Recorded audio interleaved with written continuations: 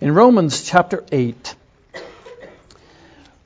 we have been speaking a lot and looking into the Word a lot in how the Holy Spirit is wanting to teach us the glory of the truth of justification and working that in us to bring us to a place where we have strong confidence in God.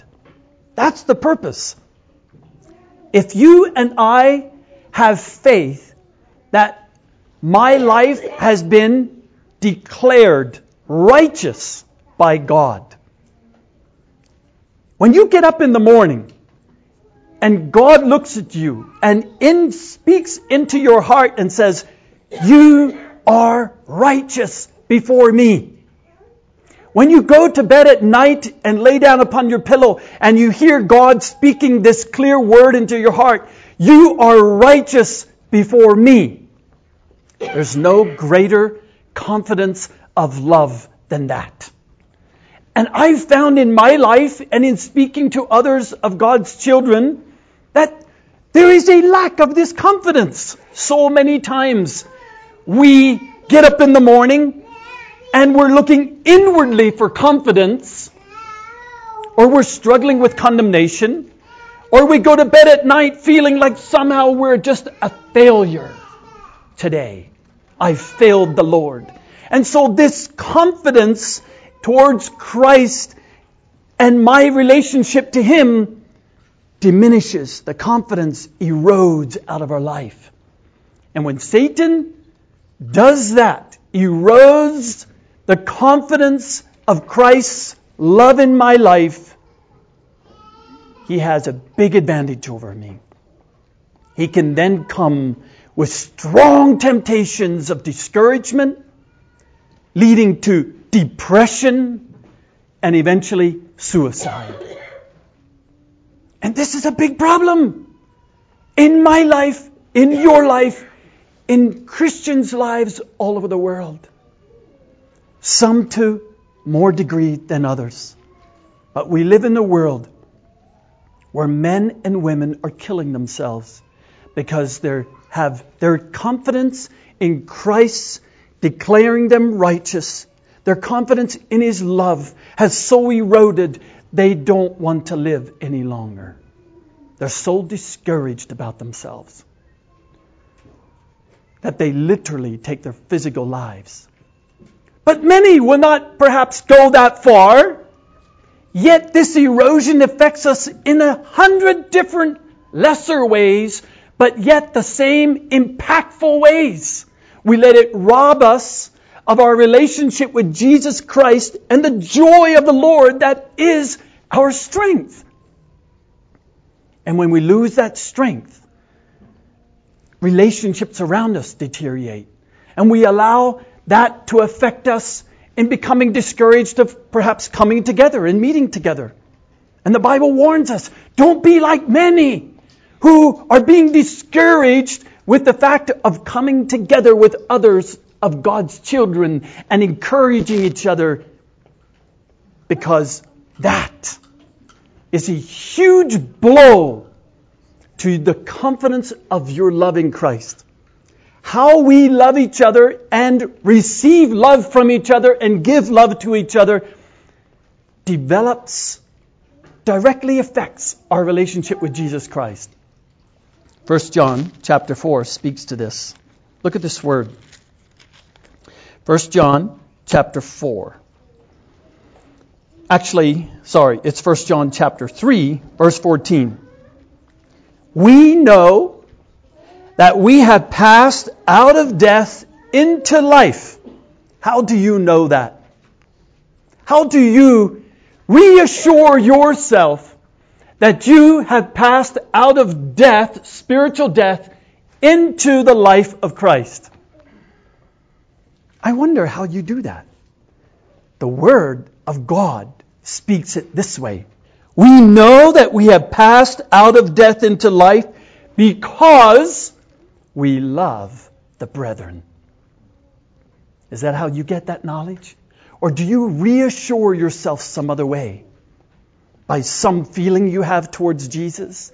Or some other thing that perhaps you feel God is blessing my life in a financial way? Or there are many ways that you can reassure yourself that God has truly done a spiritual work in your life and has brought you out of spiritual death into the life in Jesus Christ. But they're all prop-ups. This is how you know. And isn't it interesting?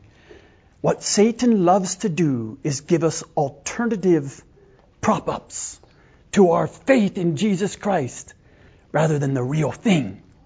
The real thing is, you'll know it by how you love the brethren.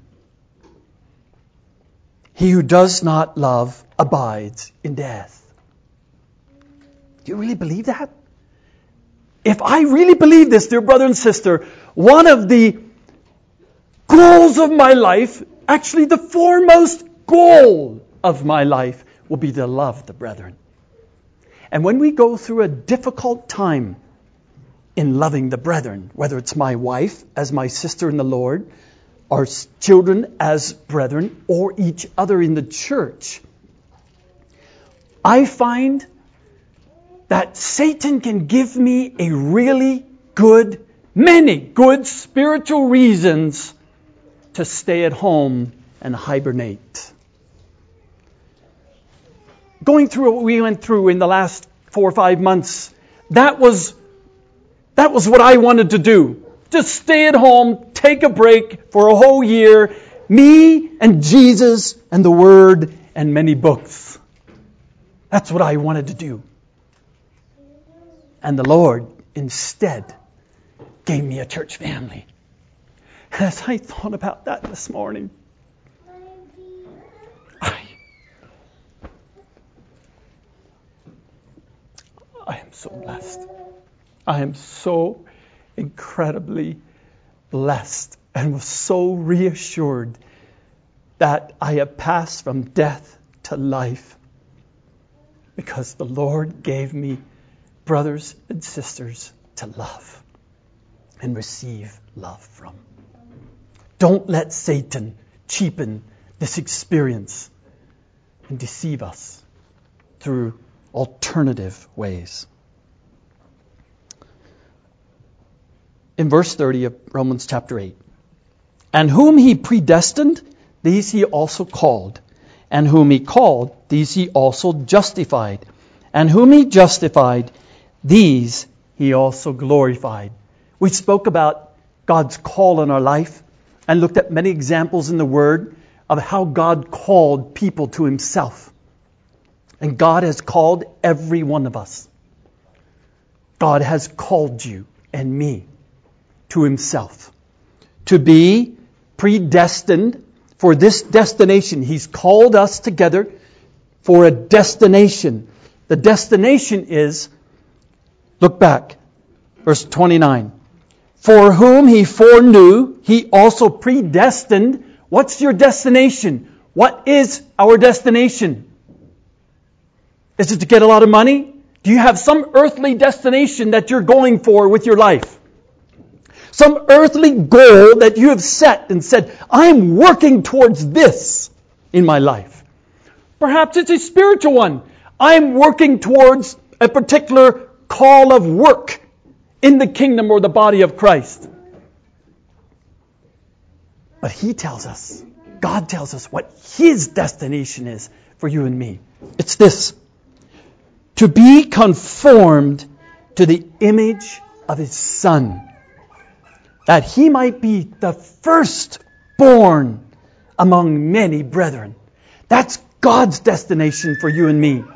To be conformed, to be made like Jesus. And when you and I exchange my way and my thoughts, our own primitive, personal destinations for God's, then God begins to do that work in you and I through calling us strongly and personally, justifying us, declaring us righteous, And then he goes one step further, glorifying us. What is this glorification that he's going to do in our life? I think it's twofold. One is, there is a glory that will happen. 1 John chapter 3 tells us this way.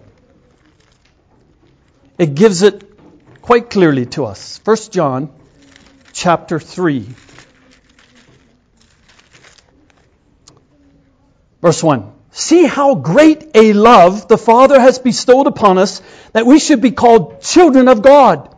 And such we are. For this reason the world does not know us, because it did not know Him. Beloved, now we're children of God, we're justified, we're declared righteous, and it has not yet appeared, has it to you? It hasn't to me yet appeared as yet what I shall be. What am I going to be? What is that going to look like? What does my destination really look like? Do you know?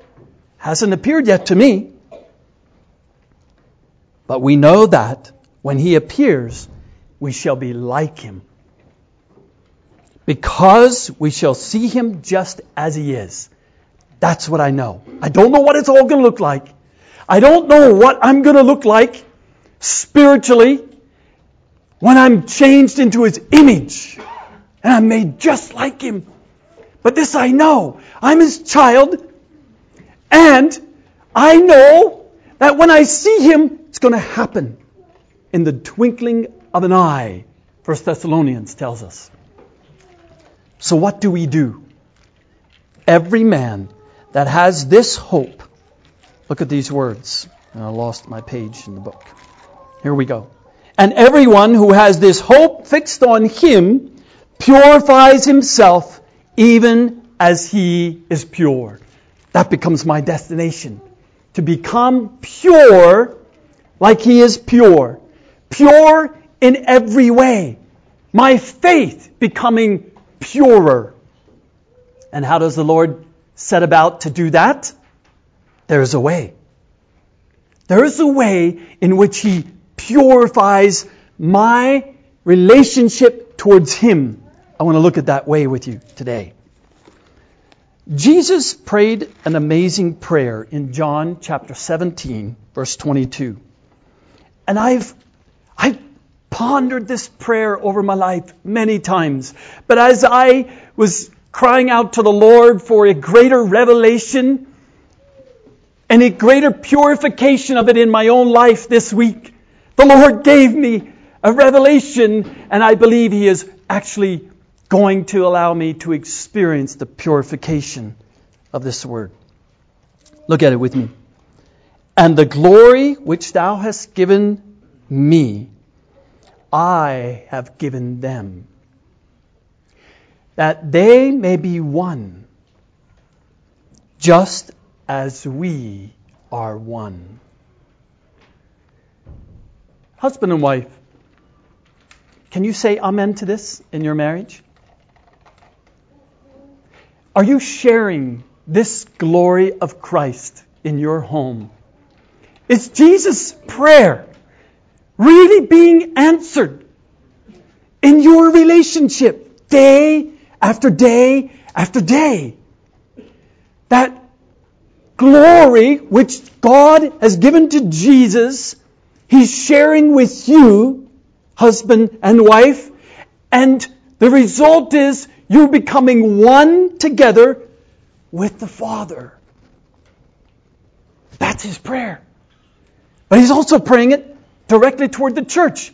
I started with the home because the church is made of homes. And if it's not in your home, it'll never be in the church. Let's not fool ourselves. If the love of Jesus Christ is not in our personal way, in the closest relationship that God declares is similar, the most similar to Christ and His church is a husband and wife relationship on the earth, then you'll never have it in the church. It starts right here. This is where it starts. And if it doesn't start there, it's fake. You're fooling yourself and others. The glory which thou hast given me, I have given to them. And I've seen Jesus in a very personal way stand in front of me and hand it to me. Here, Phil, I'm praying this for you today. Will you take it?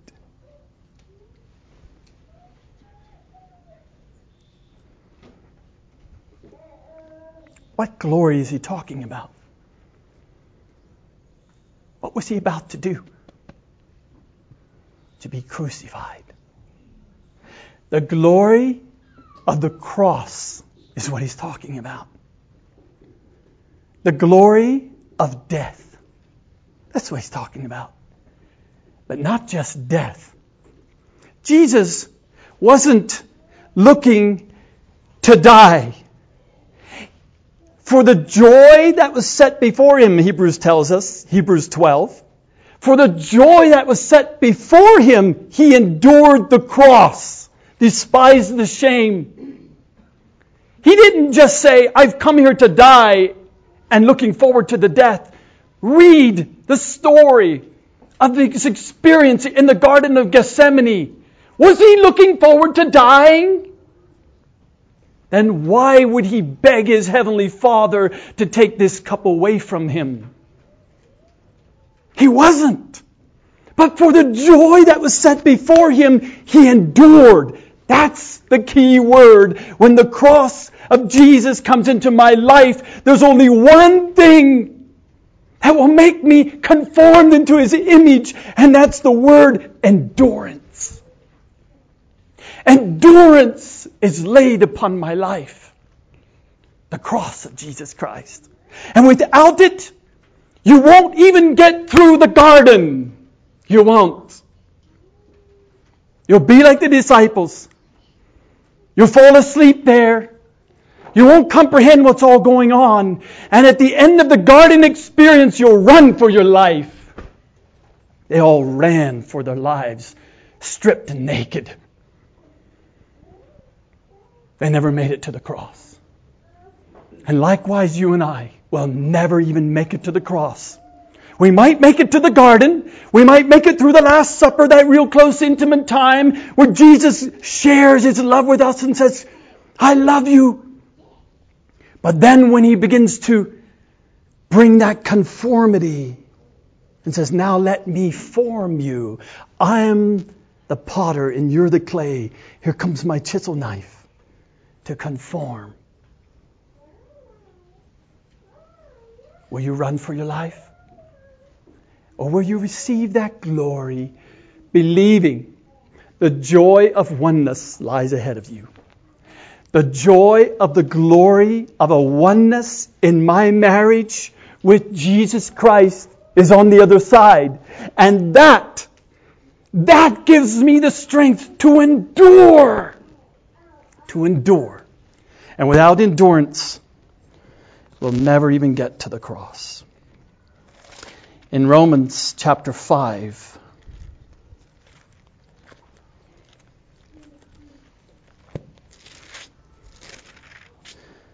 Paul speaks of this glory. Verse 2, through whom also we have obtained our introduction by faith into this grace in which we stand, and we, and I want you to notice this word, we believe in hope of the glory of God. Are you reading your Bibles? Did I misquote something? What is the word that I misquoted? We exult, not we believe. Our belief is already standing. Notice, obtained our introduction into faith, by faith into this grace in which we stand. And now to press on into the glory of God, it takes more than just faith, dear brothers and sisters. It takes a faith that will press us through, give us the endurance to exult in the glory of God. 2, for the joy set before me. to experience and taste that joy while I'm enduring the cross. And without it, you won't have endurance. That's been my experience. Now, I'm not talking about happy feelings. Exalt. Having an exaltation. I want you to think about, what is your experience when you exalt in God? Have you exalted in God lately? By what means? His blessing? Oh, He answered a prayer. And we had a wonderful, bountiful week. We really were stressed out about this meeting, this financial need, and God did it. This week He did it. Did you exalt in that? Is that exalting in God? Maybe you were praying for healing, and God did it. Is that your exaltation? What about the glory of the cross in your life? Have you ever exalted there? I tell you, dear brothers and sisters, I wonder how many Christians, how many of God's children have never tasted and drank, participated in this exaltation of Christ in our lives. Perhaps that's why so many are so discouraged so often. When the cross comes, we don't endure. We can't exult in it. And yet Jesus so clearly speaks joy in the experience of His cross, of having taken on the shame and the reproach of Jesus Christ onto my life. Look what He says in Matthew chapter 5. Do you know what He's talking about? Can you say, "Yes, Lord, this is my life"? In Matthew chapter 5. Notice He begins in verse 3. Blessed are the poor in spirit. Theirs is the kingdom of heaven. Do you find a poverty in your spirit? And I'll define that a bit. Perhaps I can define it by using the opposite. How do you feel when you feel strong in spirit? Rich in spirit? How do you feel? Someone tell me? Confident. Ready. You feel like perhaps some of us feel who are getting ready to run a race. I've got the feeling many times. I'm in the truck most of the day and I'm feeling lethargic and I got to get my heart pumping. And I get my shoes on and my running shorts on and I'm ready. I'm ready, man. I feel pumped, confident. And I start running. Now it feels even better. And then I get to my first hill. And I start feeling some pain in my legs. And the breathing is coming harder. And the skin is starting to melt a little. Sweat pops out of the skin. And you're about 1.5 miles out and you're starting to say, "Oh, I just want to walk." Where's the exaltation then? Then is the endurance. Without endurance, dear brother and sister, you'll never be able to experience the exaltation. That strength I was describing to you. But He says, blessed are the poor in spirit. When I think of someone who is poor, I think of another word that's very closely akin, that describes a person. If you are very poor, you are dependent. You're dependent. If you live on a level of poverty where you need your job, not to put money in savings account, but to put food on your table, to eat that night, you are dependent on that job. Are you dependent in your spirit, or are you independent in your spirit? To me, that clearly defines it. If you are dependent for the life of Jesus Christ.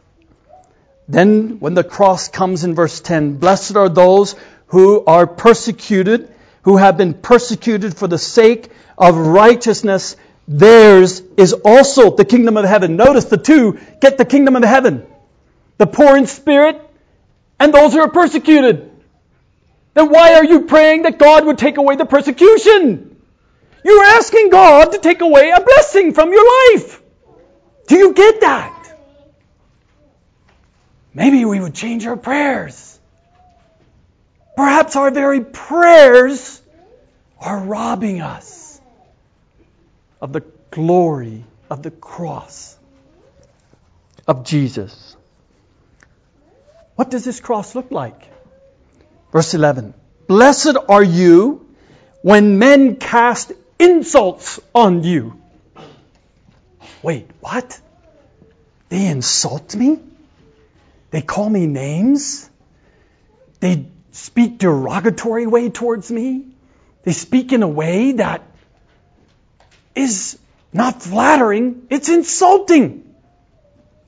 And they persecute you and say all kinds of evil against you falsely. Now it's not true, falsely. On account of me, what am I to do? Oh God, I can't believe this is happening. I can't take it. Please deliver me from this persecution, Lord. What about this? Rejoice and be glad, for your reward in heaven is great, for so they persecuted the prophets which were before you. Luke chapter 6 says, rejoice and leap for joy. Now, I don't know if you guys leap for joy, but my boys do that a lot. Yay! When they're super happy about something, right, guys? They don't try, they just start jumping. Do you jump for the cross of Christ? Or have you completely missed the exaltation? This exalting in hope of the glory of God. I'm not saying you're going to feel like it. Jesus doesn't say anything about how we feel here. He says, do it. Just do it. Through endurance, rejoice in your spirit. Paul said in Galatians chapter 6, verse 14, but may it never be that I should boast. Glory is the word. Except in the cross of our Lord Jesus Christ. Notice the effect of the cross on his life. Through whom the world has been crucified to me and I to the world.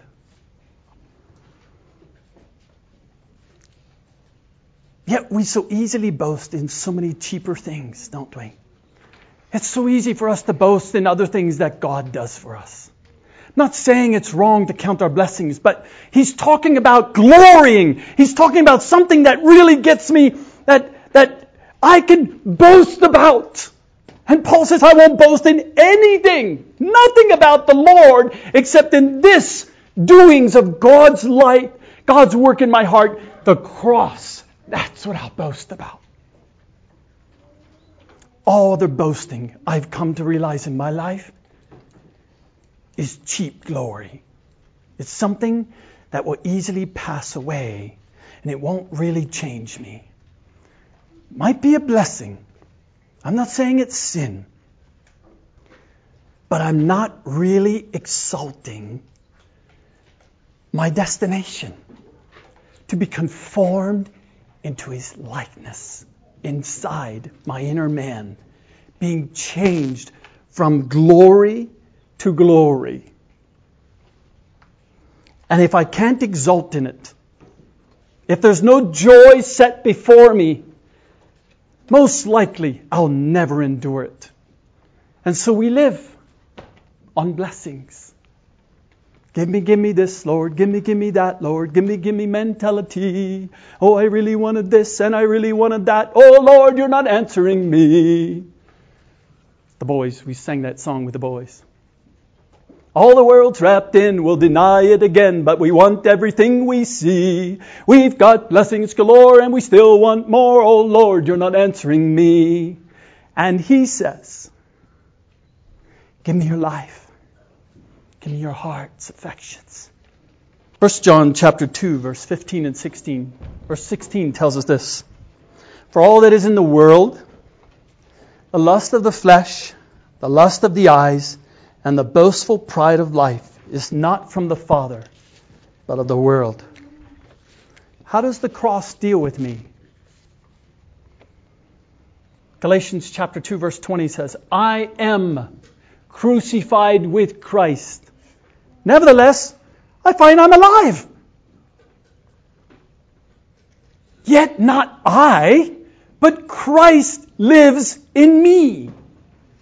And the life that I live now, I live by faith in the Son of God who loved me and has given himself for me. And there's a little twist that Satan has done with this word that has so often condemned my life. At the end, I've lived this way, though I've never quoted it this way, but my thoughts were this way. And the life that I now live, I live by the love that I have for Jesus. And the things I do for him.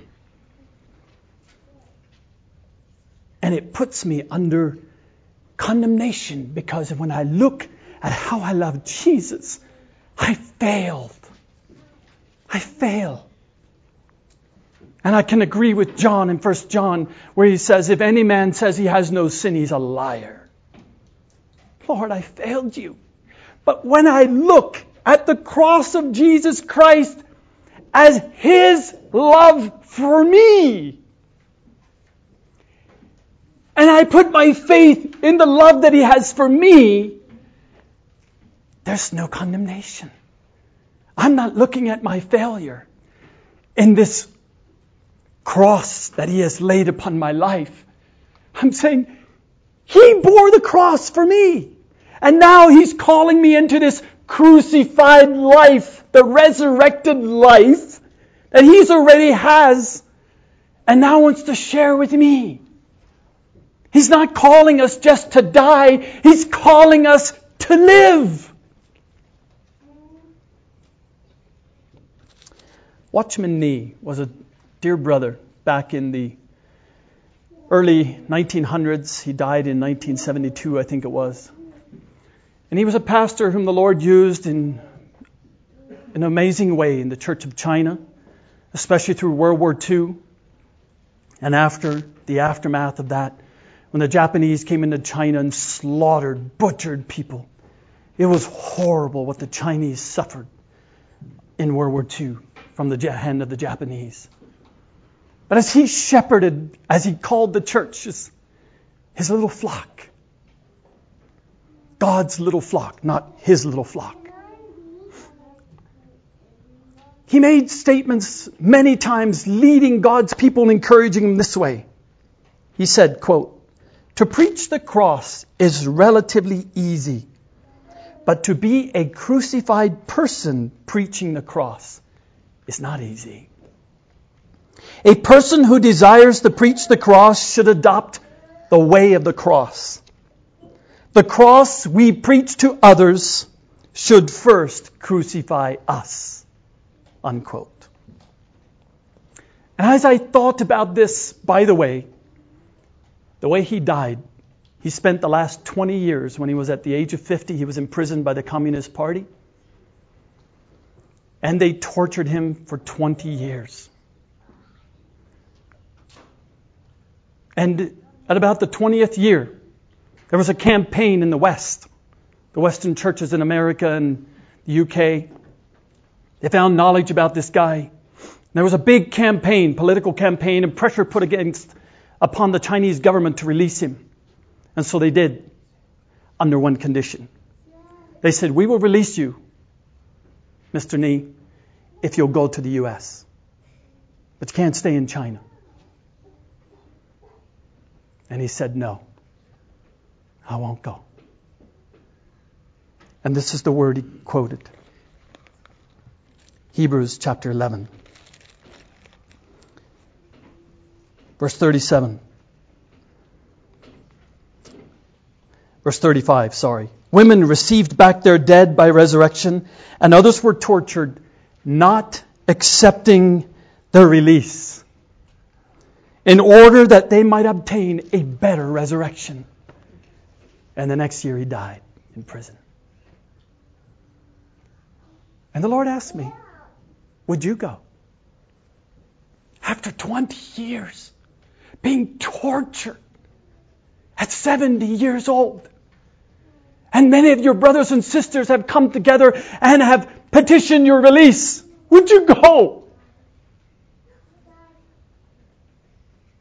I honestly don't know. But I'm inspired by his faith. He was looking for a city not made with hands. He wasn't looking for an America. He was looking for heaven. And his faith had been set there to be conformed to the image of Jesus. And you know what God did? You would think that this man could have been released and come to the West and have preached, who knows, for the next 20 years of his life, and have brought many, many, many souls to a deeper relationship with Jesus or to salvation through the testimony of his life, right? And God could have. But God gave him the faith to die in prison. And today, though he be dead, yet he speaks. You can read what publishers have done with many of his sermons as they went and they've put it into book form after he died. And today, the world is filled with his sermons that he preached. He only wrote one book. All the other books come from sermons that someone felt inspired to begin to write down and publish. The glory of the cross.